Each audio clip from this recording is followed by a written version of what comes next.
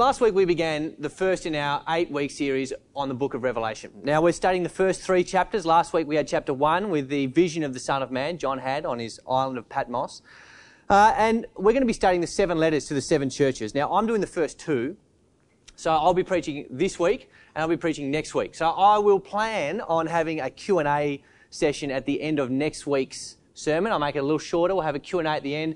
So if you have any questions from tonight's sermon or any questions from next week's sermon, please do ask them then. Just to make it a little bit easier for me, if you could limit yourself to true or false questions, that would make my job very easy. I find that works a little better for me.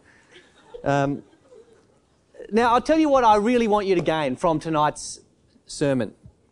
I want you to leave tonight. I want you to walk out the doors very mindful of the soothing and sobering presence of Christ in His church. Secondly, I want you to be captivated by the beauty of sound doctrine and good works. And lastly, I want you to understand the tragedy that it is for a church to have lost their first love. How about I open up in prayer? Father God, we thank you so much for this epistle from our Lord Jesus Christ Himself to His church.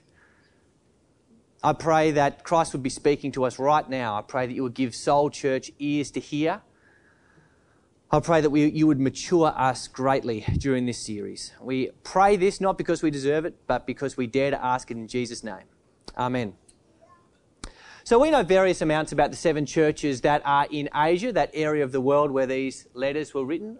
We know varying amounts about them, but we know the most about Ephesus, and you probably know the most about Ephesus. Paul the Apostle, he visited Ephesus on his 2nd missionary journey. He dropped off some friends in Ephesus. He had Priscilla and Aquila. He left them there. They ministered there. And then he came around on his 3rd missionary journey, and he actually stayed there for a couple of years. And he was really busy during those couple of years. We hear in the book of Acts, it said all the people all the Jews and Greeks in Asia heard the word of the Lord from Paul. He was teaching and preaching and debating and doing all this sort of stuff. Very prolific ministry. And while he was there, we have pretty good evidence to suggest there was about 250,000 people in Ephesus. Now, you might not be able to place that. Is that big or small? It's massive. So that would have put Ephesus at the 4th largest city in the world at that stage. So it means Ephesus is actually a stronghold for the gospel as it heads out into the Gentile lands. So they had Paul the Apostle there witnessing and training. They also had the Apostle John there, the very one receiving the vision that we learned about last week. So as best we know, John lived in Ephesus, the Apostle John. He was exiled by one of the emperors, but when that emperor died, John came back. And he was ministering in that church until he died at a really nice old age of his mid-90s. He died a peaceful, natural death. I'm sure John was really excited as he heard Christ talking about his beloved Ephesian church, the one he had a special relationship to. But I don't think it's just necessarily the fact that they're a very important church, the Ephesian church, that they're first in this series. They're just actually, there's a more straightforward reason for that. As the letter gets taken from Patmos, which is where John is, where he's exiled, breaking rocks most of the time, it gets taken along the postal route. Ephesus is the first city from where John is on the postal route as they carry this letter of Revelation all around. So the first letter is the first place on the way. And that does beg the question, doesn't it? We're reading the letter to the church in Ephesus. We are, of course, not the church in Ephesus. So what are we doing reading their mail? Now, this reminds me of a story before we bought our house in Glenorchy. There's a guy who lived there called Roz. Now, I don't really know anything about Roz. All my friends tell me, my neighbours, they tell me that Roz is a fairly dubious fellow and that he liked to hang around with a lot of other dubious fellows. Now, I can't necessarily get a read on this guy other than to say when we moved in, our garage at the back, it did have like a secret compartment room out the back which did look pretty well set up to grow a specific kind of plant. Not daffodils, for those of you who are wondering. He's a fairly dubious fellow. The reason I bring it up is because I get his letters all the time. He's obviously a pretty frequent shopper at the hydroponic store down in Glenorchy. But he's never been to Service Taz, it seems like, because he hasn't changed his address. I get it. And I just want to rip these letters open and figure out what's going on with this guy. My wife is always very quick to remind me there's about a 2 to 5 year jail sentence for mail tampering. So what we do, we get the letters, we write not at this address, and we send them back. Is that what we do with this? Do we look at this letter, do we go, okay, the church in Ephesus, do we hold it up and go, that's about 2,000 years late, and the wrong hemisphere, that postie should be fired? Do we just write not at this address and send it back? Well, I put it to you that Jesus himself is calling this church to listen in. He's asking us to read the mail right now. If you read all the letters in one go, which I recommend you do, you'll find this same phrase repeating. It's like beating like a drum over and over. This is the phrase. It says, whoever has ears, let them hear what the Spirit says to the churches. Whoever has ears. Now, you might not be a first century Ephesian, but you do have ears. And that means that this is for you. Jesus made these letters public so that from the time he first spoke them up until he returns to judge the living and the dead, these would be a benefit to all churches everywhere. That leads me to my first point here, the soothing and sobering presence of Christ in his church. The soothing and sobering presence of Christ in his church. Revelation 2 verse 1, to the angel of the church in Ephesus write, the words of him who holds the 7 stars in his right hand, who walks among the 7 golden lampstands. It's telling, isn't it, that the first revelation Jesus gives to the church in Ephesus is a self-revelation, isn't it? He's revealing himself. He's saying, this is who I am. I hold all the angels in my right hand. I walk amongst your churches. I see what's going on over there. And it's telling because what they receive first from Christ, they actually need the most, don't they? They need Jesus. The church needs Jesus. It is true, isn't it, that if a church gets Jesus wrong, they actually will scarcely get anything right. It's like getting a part of your 2-page maths problem wrong on the first line. You could have brilliant working out afterwards, but you're doomed, aren't you? You'll never get it right. The very first thing Jesus does is draw the Ephesians' eyes towards himself. And that's actually not just the point of this letter, it's the point of the whole book of Revelation. We saw that last week. We see that in Revelation 1 verse 1, the very first verse. The revelation of Jesus Christ, which God gave him to show to his servants the thing that must soon take place. So the book of Revelation, Soul Church, it's Jesus revealed. If we read and study this book and all we end up is with a lot of charts and diagrams and Facebook arguments, then it's safe to say we've missed the mark completely, haven't we? Studying this book and studying these 7 letters, it should lead us into a deeper relationship with Jesus Christ. It's not just doctrine that we study here. Of course, it's not less than doctrine. It's more than doctrine. It's truth, but it's truth that draws us up into a living relationship with Jesus Christ. That's what the letters are for. That's what the whole book is for. And so Jesus, to this church, is saying, look, this is what I want you to know. These are the words of him who holds the 7 stars in his right hand, who walks among the 7 golden lampstands. Now, you remember from last week, the 7 golden lampstands, they're the churches. So Jesus is saying, I see exactly what's going on. I think that's actually the Message translation of this passage. I think it's, I know what you've done. It sounds a little scary in the Message. But that's what he says. I know what's going on. I know what you've done. And the church needs to remember, every church needs to remember, that Christ is there. See, a church service is not like a funeral. See, in a funeral, everyone gets together to honour someone, and it's all very serious and sober.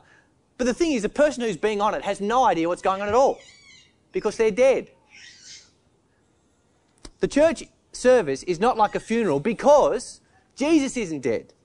I think that's an obvious point. Jesus rose from the dead and he walks amongst his church. That's what he wants us to know. In fact, he wants us to know he walks among this church right here, this evening.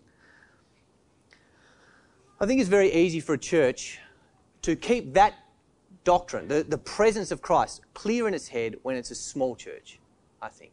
Even small, not like this small. I'm talking small, 10 to 20 people small. I think that's very easy. It's small, intimate fellowship. It's pretty simple. You've got the word, fellowship, prayer. You can feed everyone with one meal. There's a great vibe about the thing. You know, it's very easy to keep Christ central in those circumstances. But then God blesses you. And then you grow, and then you need rosters. And then you need committees. And then you need to get a bigger building. And then you've got all this stuff on, and you realise you've been so busy with church, and you haven't had that much to do with Jesus. Jesus needs us to know He's here right now. And as I said at the start, Jesus' presence in the church should both soothe us and sober us up. It's soothing because we know no matter what happens, Jesus is here. That's good news. Jesus is here. He hasn't just left us here on this island in the middle of nowhere, on the bottom of the world, to try and make a fist of it until He returns eventually. He's here. He's with us right now.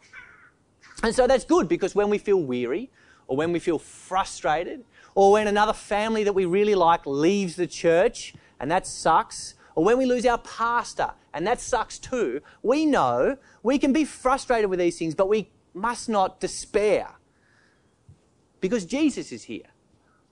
And that should soothe our pain. But of course, when things start to go really, really well, and when the church grows, and when the music sounds really good and the food is fantastic, and when we get a new pastor eventually and they really like us and we really like them, and it's love at first sight, we should rejoice in all these things, but we can't get distracted by them because Jesus is here. Only by understanding that Christ dwells in His church will we not be shipwrecked by our distresses or become boastful in our victories. And that leads me to our second point here, the beauty of hard work and sound doctrine. The beauty of hard work and sound doctrine. Let me read to you a few verses. Revelation chapter 2, verses 2 and 3 and verse 6. I know your works. This is Jesus talking. I know your works, your toil, and your patient endurance, and how you cannot bear with those who are evil, but have tested those who call themselves apostles and are not, and found them to be false.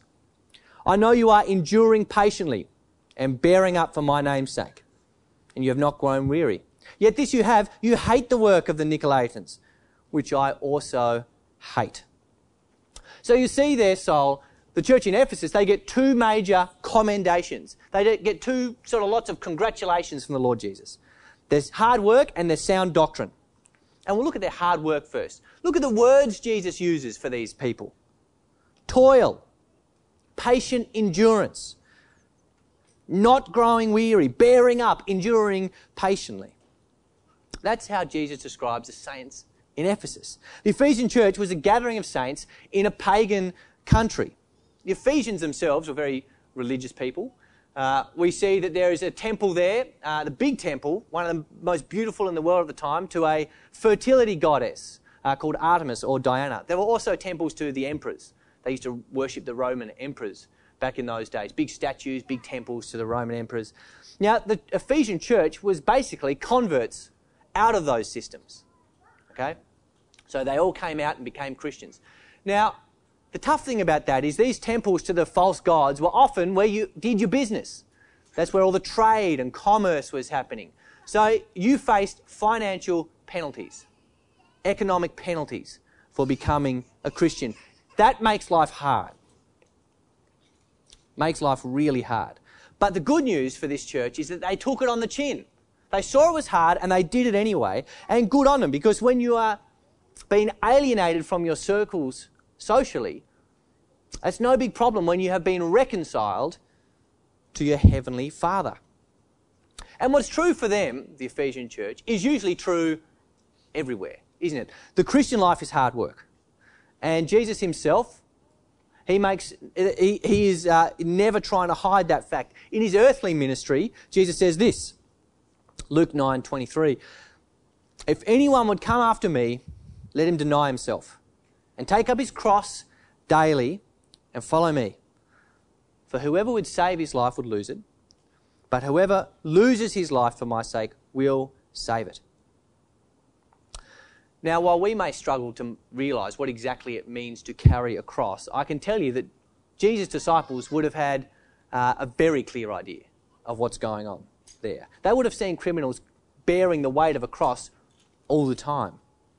Many criminals, in fact, didn't even know where they were going to be crucified. So they picked up this cross and they just marched indefinitely. And I think that's a very good image of the Christian life, isn't it?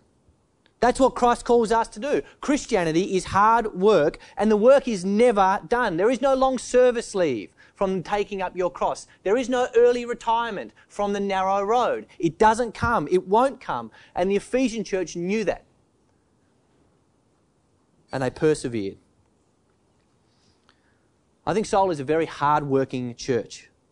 I think many of you who I talk to are working very hard in your paid employment, both for your employers and as a witness to Christ Jesus, working very hard. And this is good because it means Jesus is proud of your hard work. Jesus is proud of your hard work. And let that be an encouragement to you.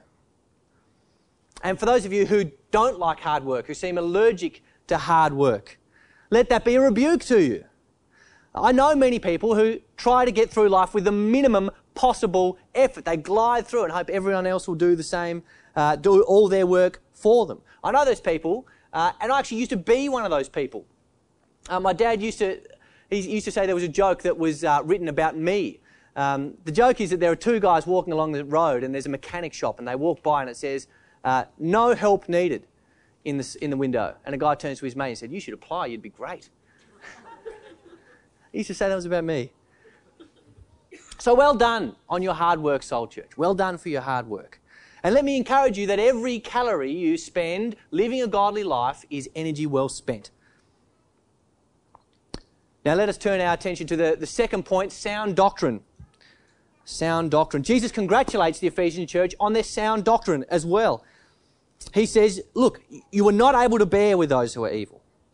You've tested those who call themselves apostles and are not, and you found them to be false. He also states that they did well to hate the work of the Nicolaitans, which Jesus also hates. Doctrine, for those of you who don't know, just means teaching. Doctrine is a teaching. Doctrine's not a dirty word. Doctrine's not a word we should be ashamed of. Last year I wrote a catechism for Christian school students. That's where you teach someone by way of question and answer. I wrote a catechism. I showed it to my supervisor to see what he thought. And he gave me this strange sidelong look and kind of looked at me inquisitively and goes, it's not full of doctrine, is it? And I'm thinking, what else could it be made of? It's a catechism. Doctrine's not a dirty word. And we should be people who actually love doctrine. We should love the truth. Here are a few words from the Scriptures about what we see there about truth and about doctrine. 1 Timothy 6. If anyone teaches a different doctrine, this is Paul the Apostle, if anyone teaches a different doctrine and does not agree with the sound words of our Lord Jesus Christ and the teaching that accords with godliness, he's puffed up with conceit and understands nothing. Doctrine's important there to the Apostle. And then again to Titus.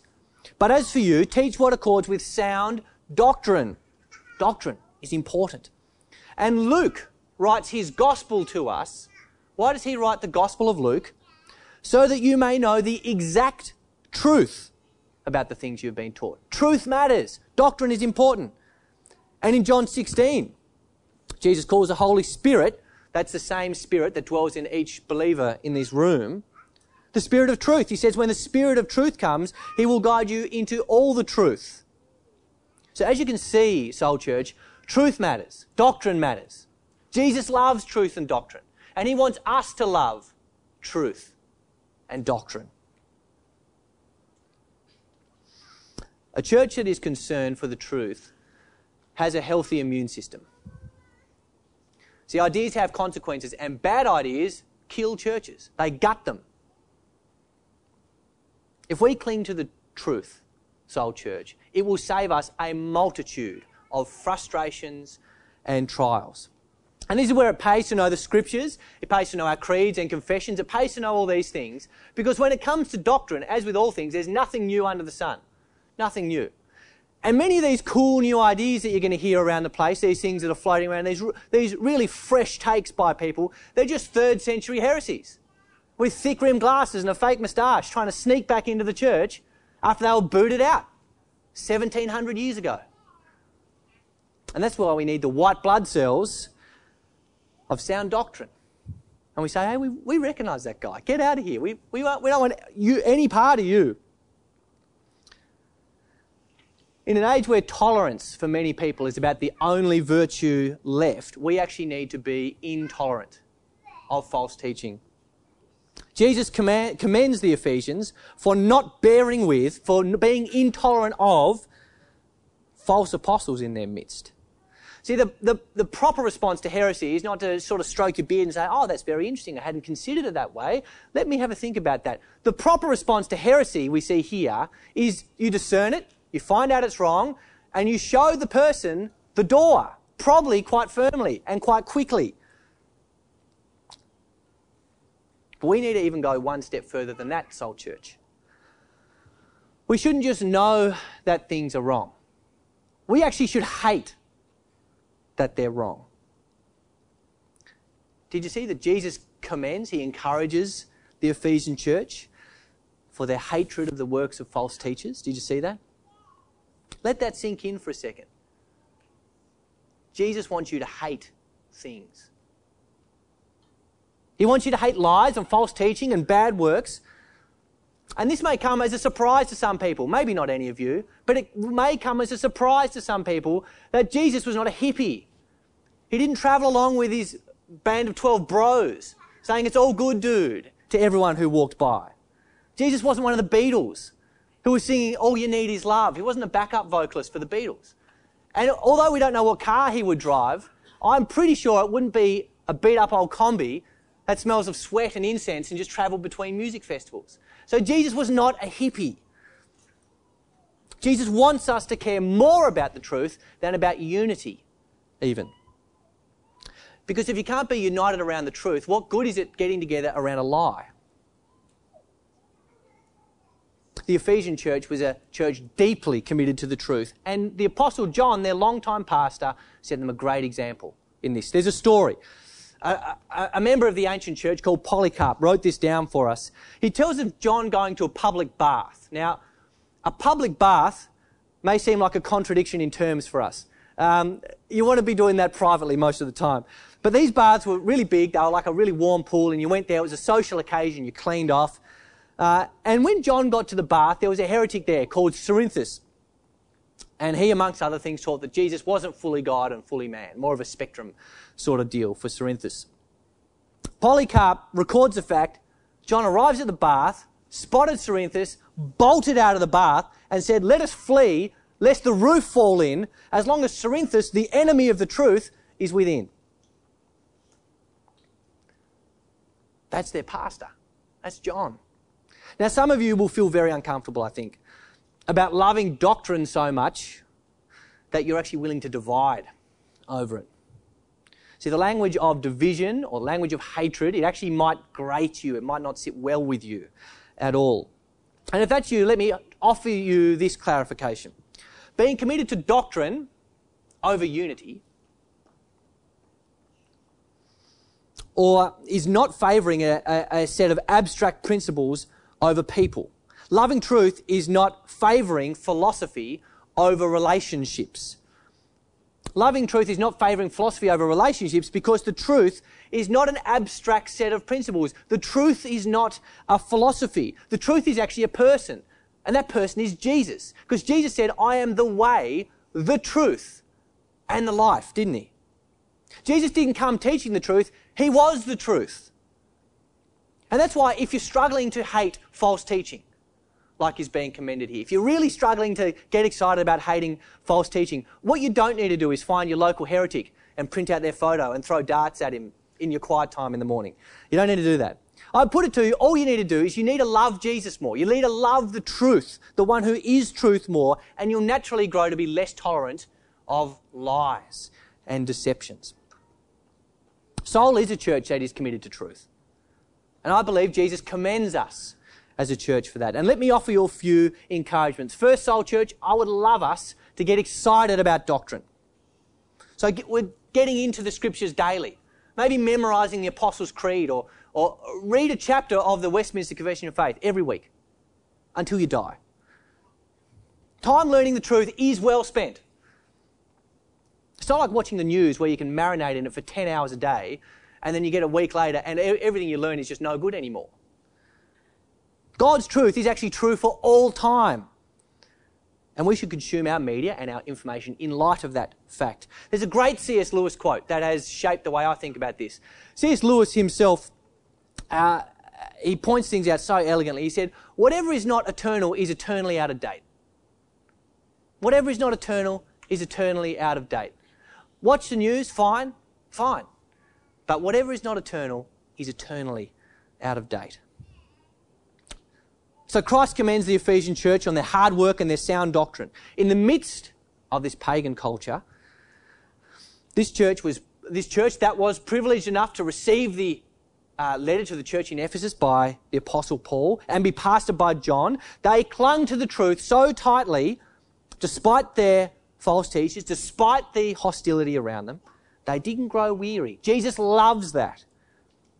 However, we do see in this letter, Soul Church, despite all those admirable qualities, they nearly fell into so grave an error that Christ threatens the very survival of the church. And that brings me to my third point here, a lost love. Let me read to you Revelation 2, 4-5. But I have this against you, that you have abandoned the love you had at first. Remember, therefore, from where you have fallen, repent and do the works you did at first. If not, I will come to you and remove your lampstand from its place unless you repent. See, the diagnosis from Jesus is that the Ephesian church has actually lost their first love. We don't know whether that was their love for God or their love for one another or their love for the unsaved. Amongst them, maybe one of those, maybe all of those. But we know that they lost their first love. And a church without love is a sad sight, isn't it? It is a tragedy when the people who get together to worship the God who is love can't muster up any themselves. It's true, isn't it, that a loveless church should be an oxymoron. All right? An oxymoron, for those of you who don't know, it's a self-contradictory phrase, almost like public bath we saw earlier. One of my favourite contradictions in terms, the favourite oxymoron, was when Donald Trump said a few years back where he said the budget was unlimited, but we exceeded it. I like that one. There was another one that where one lady said, always be sincere, even if you don't mean it.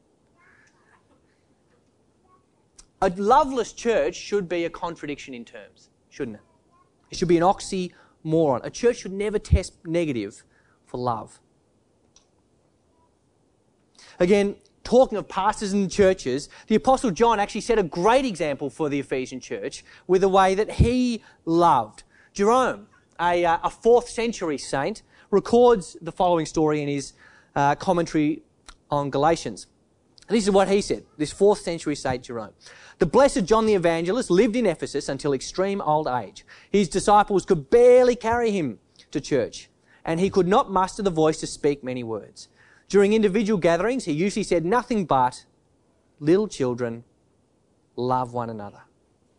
So when John was pressed upon for his take on the church, he said simply, little children, love one another.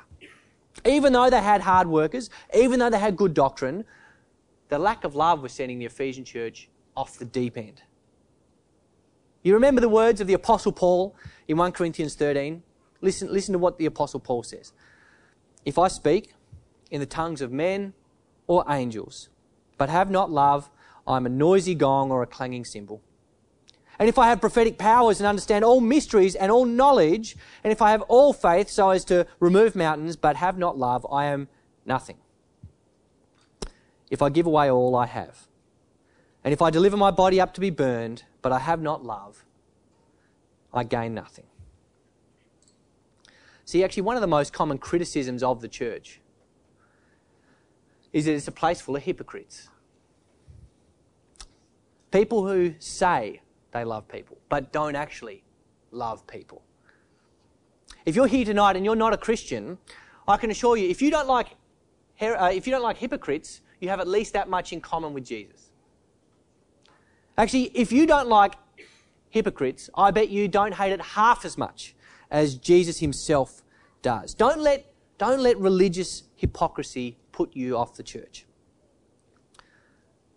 Just like you wouldn't say Guns N' Roses is a bad band just because you heard me absolutely fertilising Sweet Child of Mine on my guitar, in the same way you wouldn't write off Jesus Christ because some of his followers aren't doing a very good job of it. Let me give you that encouragement.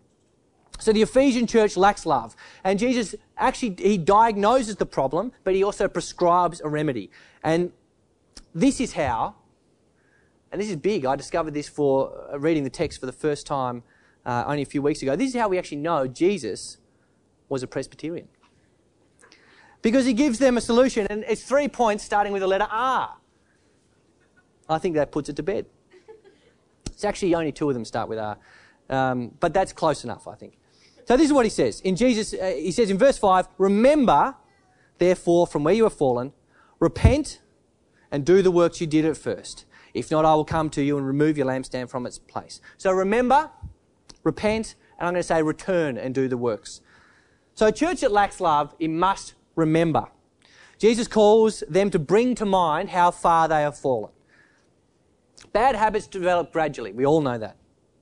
It's like you never notice yourself age from one day to another. You look at yourself in the mirror, you never notice yourself age. You look at a photo of yourself 10 years ago and you go, I can't believe how young I looked.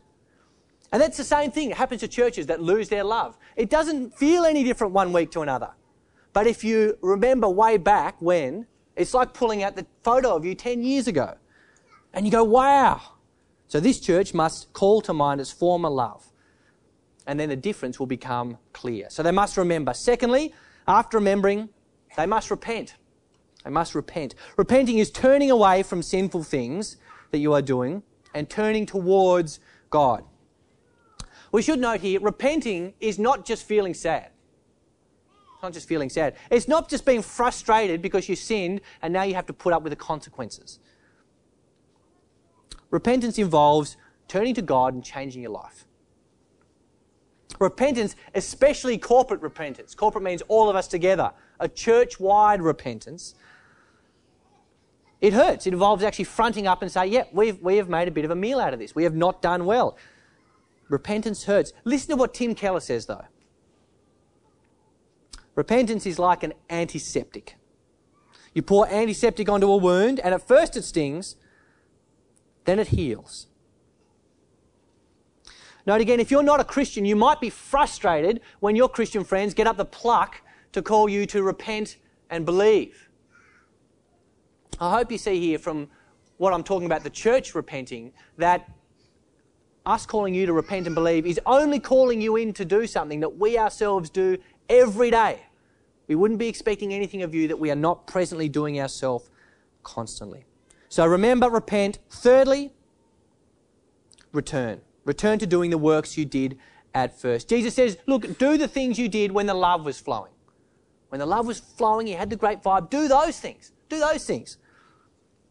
Now that's interesting, isn't it? The Ephesian church, they have a heart problem. They lost their love.